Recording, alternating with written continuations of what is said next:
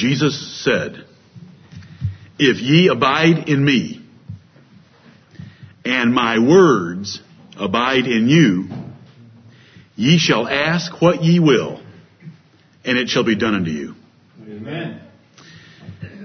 To abide in Jesus Christ means to believe on Him and keep His commandments. That's explained well enough in John 15. It's not mystical, it's not mysterious, it's not difficult.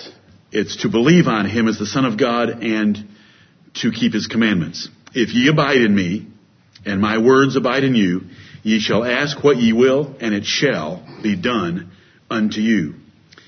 Herein, in doing those things, is my Father glorified, that ye bear much fruit, so shall ye be my disciples. That's a real disciple.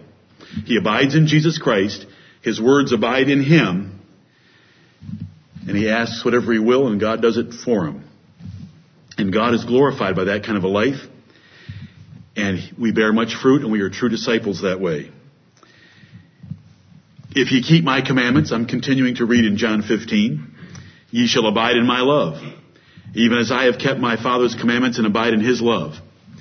These things," the things I just gave you, "these things have I spoken unto you, that my joy might remain in you, and that your joy might be full." Amen. "These things have I spoken unto you, that my joy might remain in you, and that your joy might be full." Can you talk about a happy life that's any better than that? My joy stays in you. My joy remains in you. It stays there. It doesn't go away. And your joy is full. How do we have that? We abide in Him and His words abide in us. We want to love His words.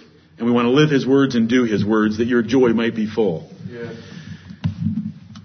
Father in heaven, in the name of the Lord Jesus Christ of Nazareth, who is our Savior and whose words we believe and are sure that they are the words of the living God-man, we pray that we might abide in Him, and that you would help us to do so by the power of the Holy Spirit, and that His words would remain in us, and that we would keep His commandments, and that we would abide in the Father's love as the Son of God did, and that His joy might remain in us, and that our joy might be full. Forgive us.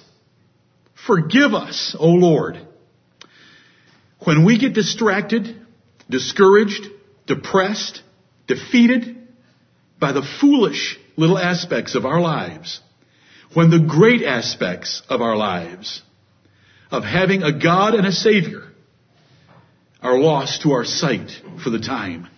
Heavenly Father, keep our eyes fixed on heavenly things, that our joy might be full and that His joy might remain in us. Amen. Forgive us when we have squandered such a blessing. Help us to avail ourselves of it fully all the time, that it might remain with us.